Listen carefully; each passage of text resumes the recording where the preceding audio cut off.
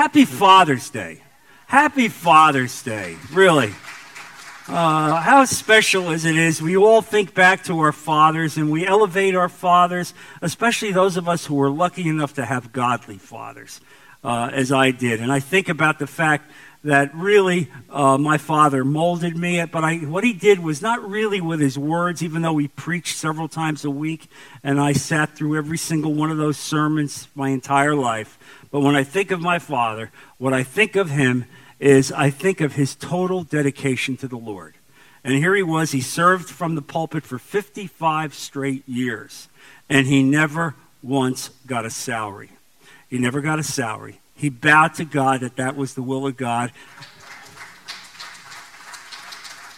And that's the kind of godly example we look for in our lives. Your fathers who have sacrificed for you, who really did everything that they could to not only take care of you and give you what you needed, but give you spiritual sustenance and give you an example of what it means to be a godly man. That's the prayer today. I pray that we all be godly men, and that for those people that don't have a godly man in their homes, I pray that you become the example and mentor for those people. Really, that's something that we can do. And so we say thank you, fathers. Thank you for all you do. And how appropriate is it today that on this Father's Day, we're going to talk about the father relationship of God. I couldn't think of a more appropriate way, and how the Holy Spirit engineered that we would have this message on this special day. And so Jesus has spoken to us about the nature of prayer. He's prepared us by way of introductory remarks about what it takes to come into the throne room of God, understanding the holiness and exclusivity of God, and that the only reason we can come into the throne room of God is because Jesus died for us on the cross. It is the veritable blood of Christ that allows us to come to God, not merely when we die and pass from this world to the next, but as we've been telling you, in your prayer life. You see, God only hears the prayers that come in the name of Jesus. Now, this becomes critically important because you see, you all come in the name of Jesus. You have given Jesus your heart and your soul and everything. And so now you have an obligation. You see, you must pray for the unsaved, because God isn't going to hear their prayers unless finally they ask God to save them. That's a prayer that they will hear. But you need to pray that God will touch them and convict them and draw them to him. That's a prayer that we have. And so I'm convicted this week about the need for us to pray for our unsaved friends. I really am. And your unsaved family. That's a prayer that needs to be made on a regular basis. And so I think Jesus has indicated that to us. He's prepared us for understanding the holiness of God. The fact that when we come to God, we have to come to him as if we were closeted in prayer. We shut off the world, and we see nothing but the cross of Jesus Christ, knowing that Jesus is there at the right hand of God, interceding for you. Can you imagine? Jesus is your brother. He's your spiritual brother. And there he is, praying for you and interceding for you. What a great God we have. What a great God we have. And so we acknowledge him in greatness. And so today we're going to cover and study the great prayer that Jesus gave us. He gave his disciples the Lord's Prayer. And you know, what's great about the Lord's Prayer is not necessarily the ability to recite the prayers in a recitation, but rather to study the nature of how the prayer is composed. Because Jesus did it, he gave it to us, not so that we repeat it, but that it would become a very much a model for us in our lives. How we would pray. This is how Jesus would ask us to pray. And so it becomes important. So he gives us, in fact, the outline of a kind of prayer that God would have us make. And you know what happened here is that the disciples saw Jesus praying, and they saw that he would pray for hours at a time. And so they asked him, Jesus, teach us to pray. We want to pray the way you pray. Teach us, Lord. And so effectively Jesus taught his disciples. And so as he taught his disciples, it's as if we were there 2,000 years ago, and he's teaching us today. It's the same way. So if you have your Bible, you can turn to Matthew chapter 6, verses 9 to 13. This then is how you should pray, the Lord said. Our Father in heaven, hallowed be your name. Your kingdom come. Your will be done on earth as it is in heaven. Give us today our daily bread, and forgive us our debts as we also have forgiven our debtors. And lead us not into temptation, but deliver us from the evil one. And so as we study this prayer, as we see it, it's important to realize that it was given to the disciples as an outline, as a paradigm, as a way to say, this is the outline of how you need to speak to God. It's not a prayer that absolutely needs to be recited, although there's nothing wrong with reciting the prayer. But Jesus has already warned us about vain repetitions. And that's unfortunately what happens to a lot of people with this prayer. Rather, think about the composite of the prayer, how Jesus gave it to us and what it really means. And so Jesus was reciting a prayer, not that they needed to learn the prayer, but rather that they needed to learn how to pray. They saw that Jesus was communing with God. And just as Jesus was communing with God, they wanted to commune with God in the same way. And so Jesus gave them a veritable pattern for prayer, as he gave it to us today. And so that's the nature of this message, understanding the pattern, the veritable pattern that God has given us in order to understand this. Now, it's interesting to note that in this prayer, effectively, it's broken down into two sections, you see. There are 6 specific petitions. There are 3 that begin the prayer, and there are 3 that close it. Well, the 3 beginning petitions are all about the worship and glory of God, the acknowledgement of who God is, the relationship of God to us in every possible way. The last 3 petitions are the petitions that relate to our specific needs. But you see, before you get to your own needs, you first worship God in your prayer life. You approach it and say, Father, I recognize how great you are. I bow in submission to your throne. And all of that prayer is all about that. And so it's important for you to recognize that. So many of us, as soon as our knees hit the ground, we have a list as if we're dealing with a hotel concierge, right? I need this, I need that, please do this, please do that. And I understand, it's not that that's a bad thing, but what happens is it's not the kind of relationship that God wants with you. You see, God knows what you need. Hard to believe, right? He knows what you need. Now, the problem with a lot of us is we go beyond what we need, it's what we want. And what we want often is not what we need. And that's what we have to ask God to separate us in our mind. And so it becomes important to understand this. And so the first words of the Lord's Prayer are an address to God as our Heavenly Father, the acknowledgement of Him as the Creator, the acknowledgement that He has created us. And so here it is. Our Father, Jesus says, our Father who art in heaven, our Father. And so these prayers tell us who can make this prayer, who can tell us, and what the privileges are. You see, folks, because you've accepted Jesus Christ as your Lord and Savior, you have the privilege of calling God your Father. He is not the Father of everyone. He is not the Father of those in this world who have rejected Him, who are in open, notorious rebellion. He is, in fact, the Father of those who have embraced Jesus Christ.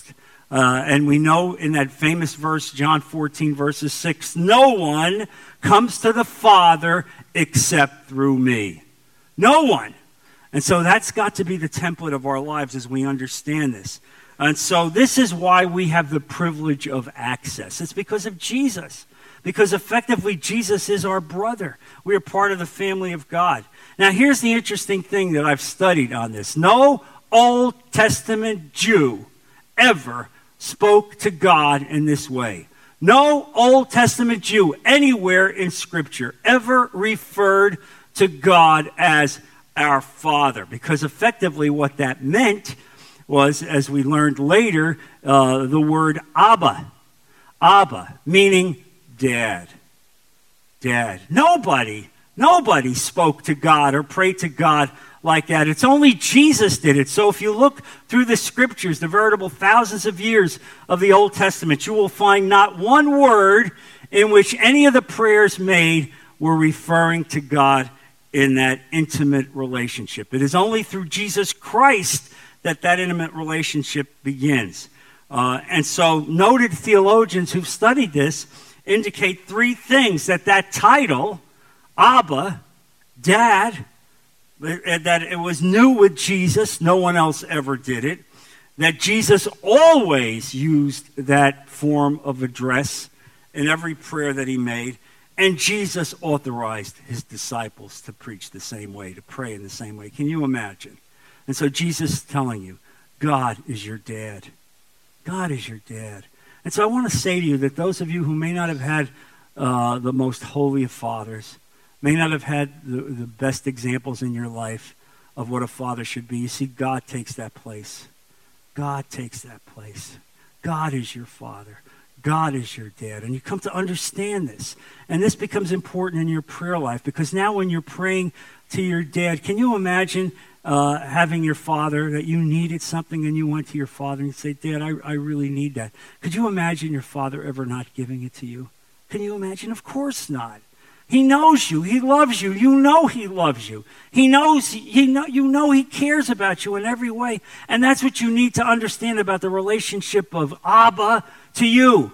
He is your dad. That's who he is.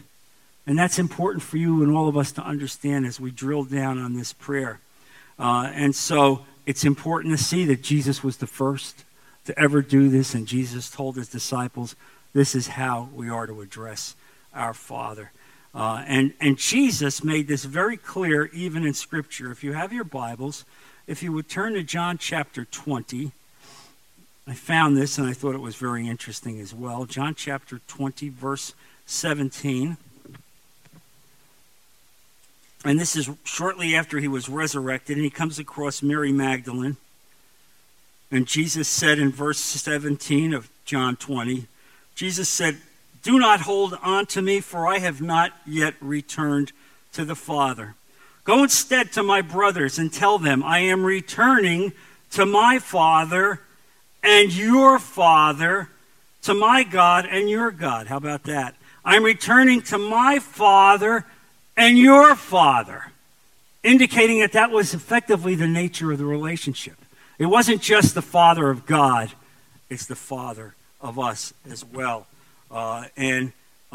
These words about Abba are very clearly in Scripture as well. Turn to Mark chapter 14, verse 36. And you'll see this again. Going a little further, he fell to the ground and prayed that if possible the hour might pass from him. Abba, Father, he said, everything is possible for you. Take this cup from me, yet not what I will, but what you will. There he is, Jesus, at one of the most difficult times of his life, and praying to God. And as he does it, he says, Abba, Abba, Father, in every way. Look also at Romans chapter 8, verse 15.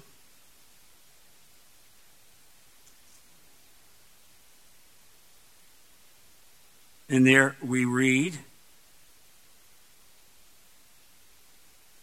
Romans chapter 8,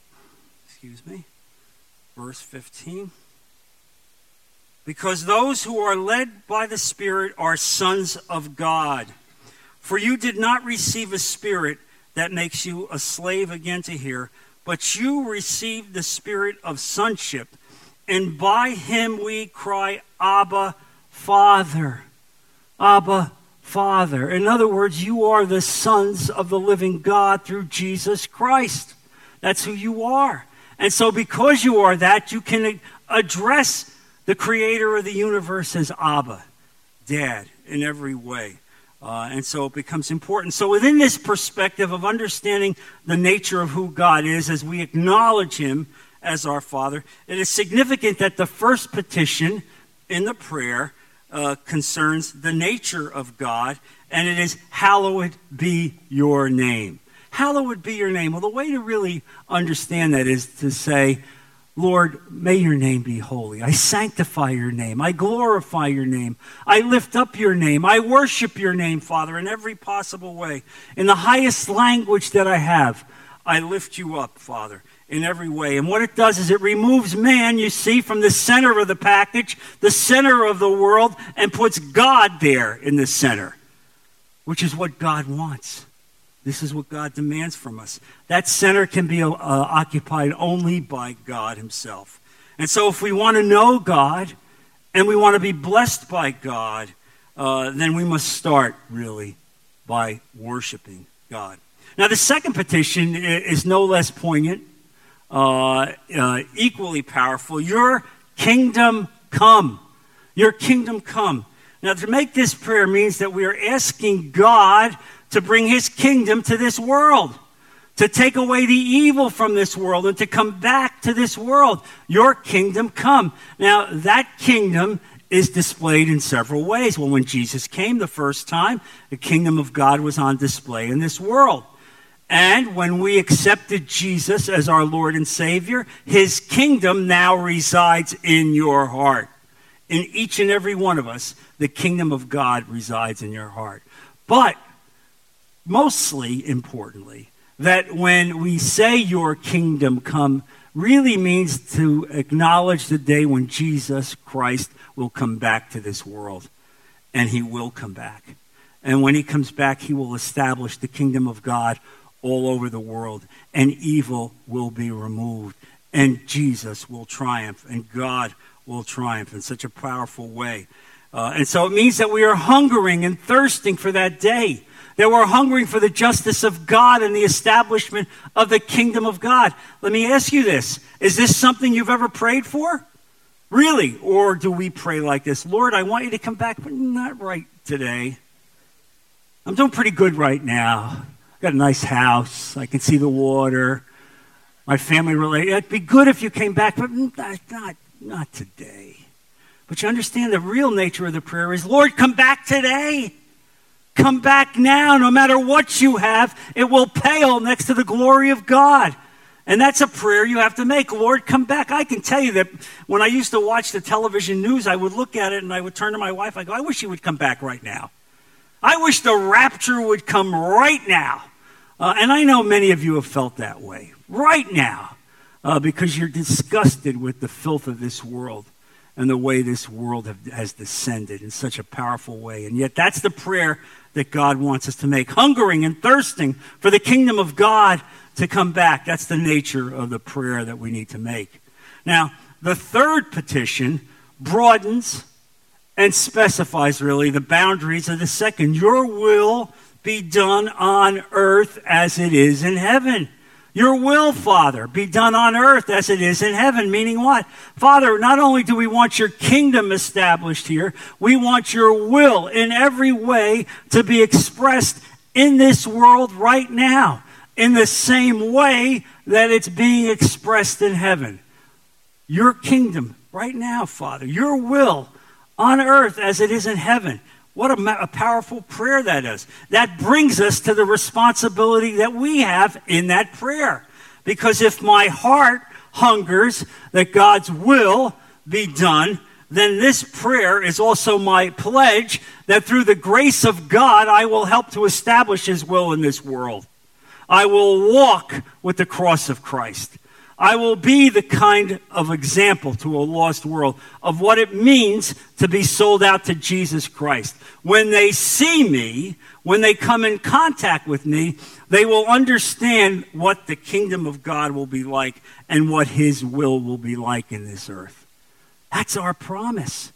And that's our responsibility. And so this is what we need to pray. And as we pray, ask God to give us the will to live that kind of a life so that we can be that kind of an example. Now, you understand that what we've done so far is we've covered 50% of this prayer, and we haven't yet got to our list. You know our list. Give me this. Help me here. Take care of this. Do this. You know, this lengthy list that we have. I know some people have such a long list, they actually have to write it down. All right? I know people like that, and I'm not mocking it, but the bottom line is to first of all recognize that God knows what your needs are.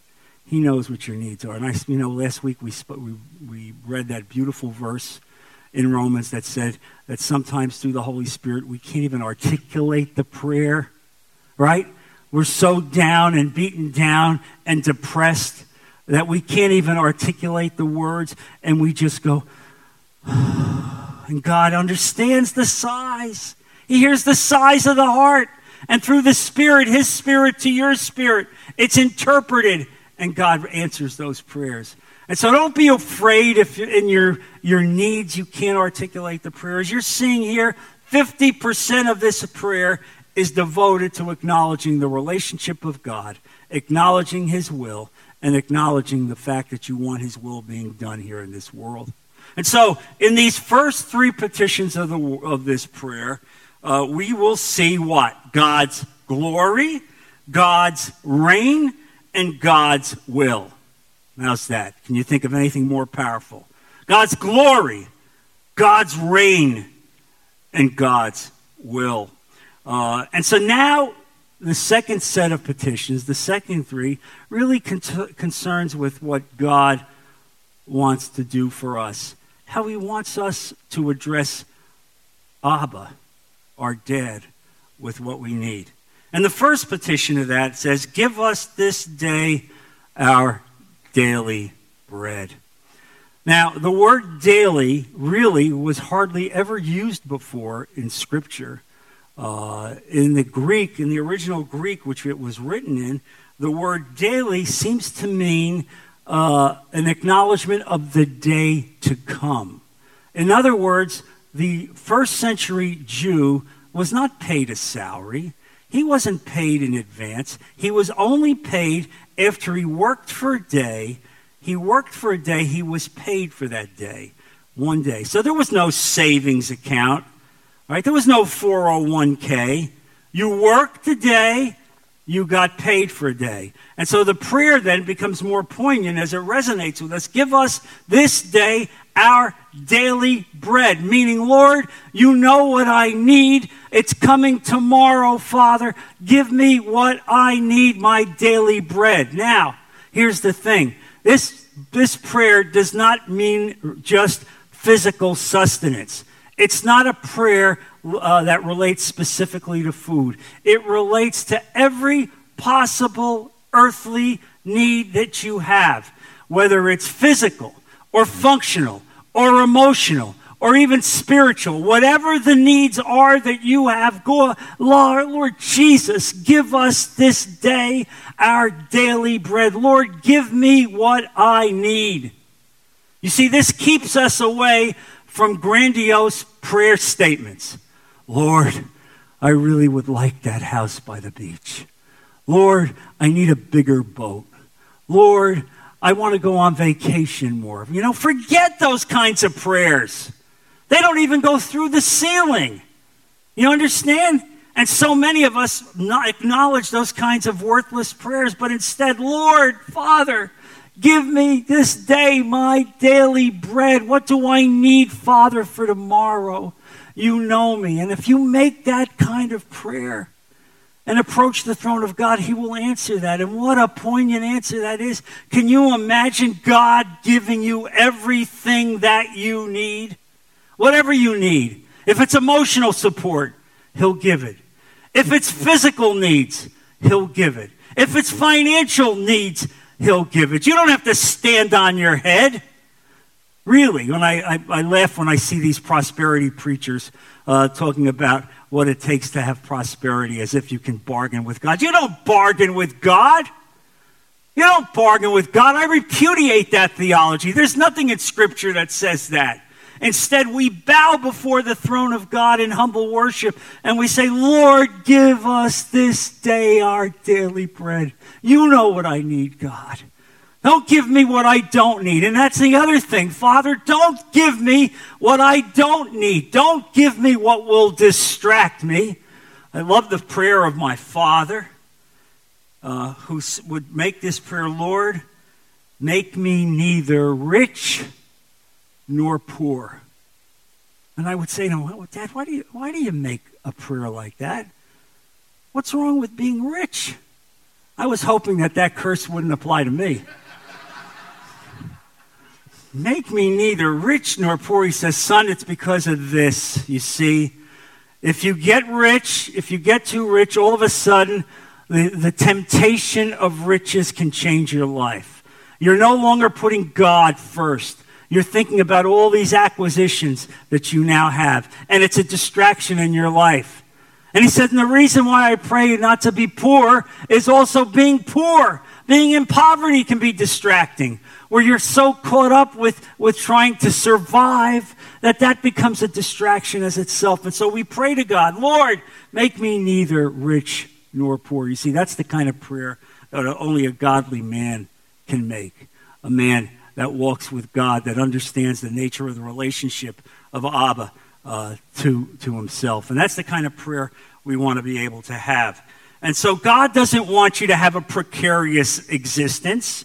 God doesn't say that wait for you to hang out so that you're just one step from the curb. He wants to give you everything that you can need to have a life that is comfortable, that will keep you focused squarely on the cross of Jesus Christ. Because here's the deal, folks. For some of you, if you lived in a big house by the ocean, I'm sorry to say we'd never see you in church. That's between you and God. But I'm sorry to say that. Really, I'm sorry to say that. And it's funny, we used to say this as we would go to church, my wife and I and my son, we'd drive by a church when we were a lot younger, and it would be Sunday morning, and I'd go by a golf course, and I'd see the golf course loaded with golfers on a Sunday morning, and I would turn to Linda and I'd say, wow, isn't that amazing that all these people have already gone to church? Really? But you understand, you see, that's what happens. Because as some of us get blessed, and more blessed, and more blessed, what happens? God goes further on down the food chain. You understand? We get distracted. Oh, Lord, I pray that as you get blessed in your life, and God will bless you, that none of these blessings will let you take God for granted. Because here's the thing, as we make these prayers, I believe that we are now part of a thankless generation. A thankless generation, as God has poured his blessings and common grace into this world, as has lifted so many people up in this world that they have a sense of affluence that they never had before, that if they're somehow denied something, all of a sudden they get angry with God, as if God owed them something else. Because they're thankless, you see. They're thankless in acknowledging what God has really given to us. God has proven himself over and over and over again to us in so many ways. All of you have that testimony. How many of you have gotten to an older age? You've seen your children been raised up. They're comfortably set. You're comfortably set. And you're living in a place that you never thought you'd be able to live in. And God gave you all of that.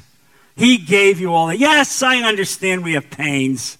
Yes, I understand we have some physical complaints. You see, that's part of the deal. When you make it to 80 or 90, guess what? There are a few bumps in the road, right? There's a few bumps in the road, but notwithstanding the bumps, God still sustains you. And I can't tell you how proud and pleased and honored I am that I see people here in church that I know made a commitment to come out even though they're hurting. God bless every one of you. God bless you. God knows you. He sees your heart. He knows what it is. You see, that's your commitment to him. You're raising your commitment to him. And so as we reach this and we and understand this prayer, then we come to this very poignant passage in the petition. Forgive us our debts as we also have forgiven our debtors. Now, this is one of the more misunderstood verses in the Bible. You see, people read that and they'll say, oh, wait a minute. I thought I was saved. I thought Jesus has forgiven all my debts. It seems here Jesus is now telling me that if I don't forgive somebody, he's not going to forgive me. Well, you see, this is a lesson of contextual construction. When we read the Bible, we don't take one single verse out of context. We weave it together. And so what does it mean? It means here that Jesus is effectively saying that if you do not forgive others, it means that you have not been saved. It means that you have not been forgiven. Because if you do not have a forgiving spirit, you have not received the blood of Jesus Christ. You have not received the Holy Spirit as a deposit within your heart. If you do not forgive others, you cannot be saved. And if you are not saved, then guess what? God isn't going to forgive you. It's that simple. Now, when you understand it, it makes perfect sense. And so you see the responsibility that we have in this world to acknowledge the fact that we need to forgive in every way. Sin here is pictured as a debt. Sin is a debt. And it's a debt that must be discharged. That's the way it is. That's how God looks at it. Your sin was a debt. The only way you're getting to heaven is that Jesus paid that debt. You can't get into heaven unless that debt is forgiven. And so is Jesus giving us here some tit-for-tat arrangement? And so no, he's not. Absolutely not. He's understanding and making it quite clear that what takes place, first of all, is the fact that you're saved and that he died for you. And as he died for you, you have the Holy Spirit in your walk, in your life. And so as a means of having that, you must forgive. You must forgive. We cannot be Christians unless we have that ongoing forgiving spirit. Remind yourself of this. This is not about having bitterness or revenge. Those are out. And if you find yourself having those things, you need to ask God to fill you and take it away from you. Because Jesus makes it very clear here. And you know, I saw in the course of writing this sermon and praying about this sermon, I came across an incredible prayer that was given in the 1100 to 1200 period by St. Francis of Assisi. And it's really poignant, and if you want to get a copy of that prayer, you can just ask Linda for the sermon notes. And listen to what this prayer says, because to me, this is the essence of what Jesus is talking about. This is what the kind of prayer that we need to make, every one of us as a Christian. Lord, make me an instrument of your peace. Where there is hatred, let me sow love. Where there is injury, pardon. Where there is doubt, faith. Where there is despair, hope. Where there is darkness, light. And where there is sadness, joy. Isn't that a magnificent prayer? Isn't really that the kind of prayer that each and every one of us needs to make as we want to be the messenger of Christ, as we want to spread the message of Christ to this world? And so I would say to you, think about that and acknowledge that in your prayer life. And so the final petition of the prayer is that, and lead us not into temptation, but deliver us from the evil one. Well, some people would say, well, wait a minute. Would Jesus actually lead us into the evil one? Are we praying, Jesus, don't lead us to Satan, because if we don't make that prayer, you're going to lead me right into Satan? Now, that's ridiculous. You see, that's an improper translation of what it means. It means, Lord, really lead me away from temptation. Lead me away from evil. Put up walls in my life so that you know who I am. You know where I might go. You know my tendencies, Father. Keep me away from the kind of things that you know I'm weak about, and lead me away from them so that I will not come face to face to Satan. And so this becomes important to understand that. And so just as we depend on God for our physical needs, we have to depend on God for our spiritual needs in every possible way. And so this is why we get spiritual victory, because we pray to him. Look, you know what your weaknesses are. You know what your warts are. You have to ask God, Lord, protect me from myself. Protect me from myself. Lord, help me, lead me, Lead me away from the kind of things that ultimately, Lord, I will fall for. And so we want to depend on him for not just physical sustenance, but spiritual sustenance. You see why the whole relationship of God as your dad is so critical. You see why he loves you and how he loves you and how he comes to stand beside you and how we acknowledge him and ask him to help us. Just think of the relationship that you had with your own godly father and now multiply it by 1,000,000 times. And so this becomes a key issue in our life. And so the question for you that I would ask each and every one of you today is that when was the last time that you made such a prayer like this? Is this emblematic of your prayer life? Are you praying to God in this manner? And I would say that the answer I had to give to myself was, no, John, you're not. You're not.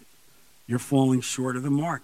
And so you see that this is the kind of prayer that God wants you to make, that he wants you to lift up, that he wants to be there for you and lift you up. And so what you see here, and one of the things that I learned is that the temptation to be bitter and angry and vengeful is put right next to the idea of we need to forgive others or he will not forgive us. Jesus warned us about that failure in verse 14.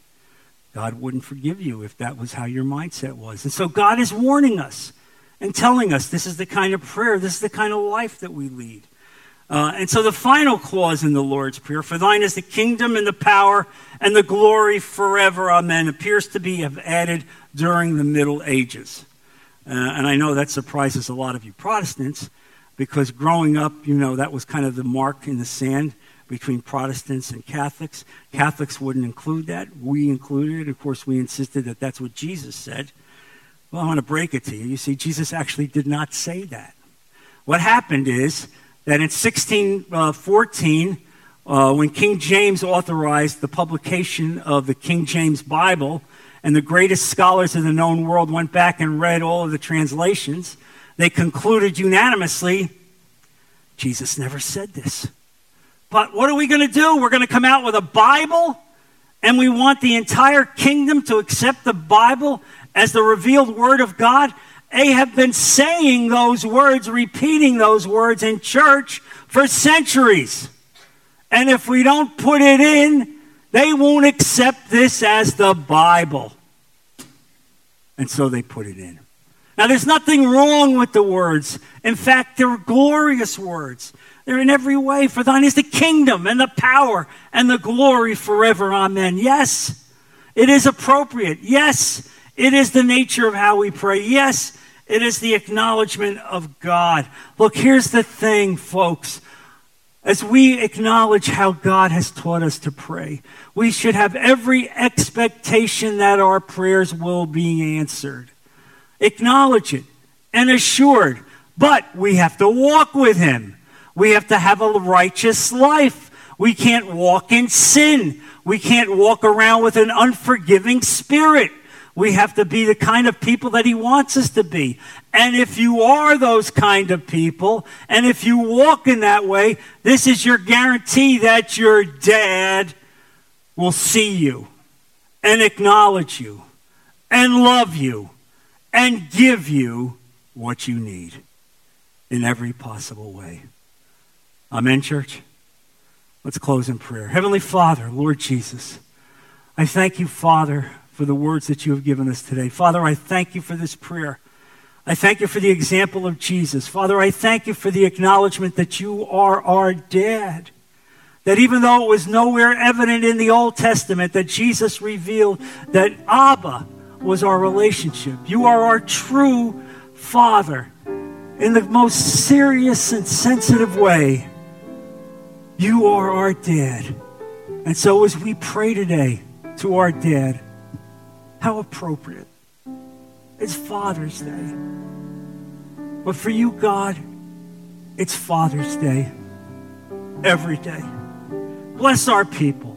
May this message resonate in our heart as we continue to ponder it, as we put all of it in Jesus' precious name. Amen.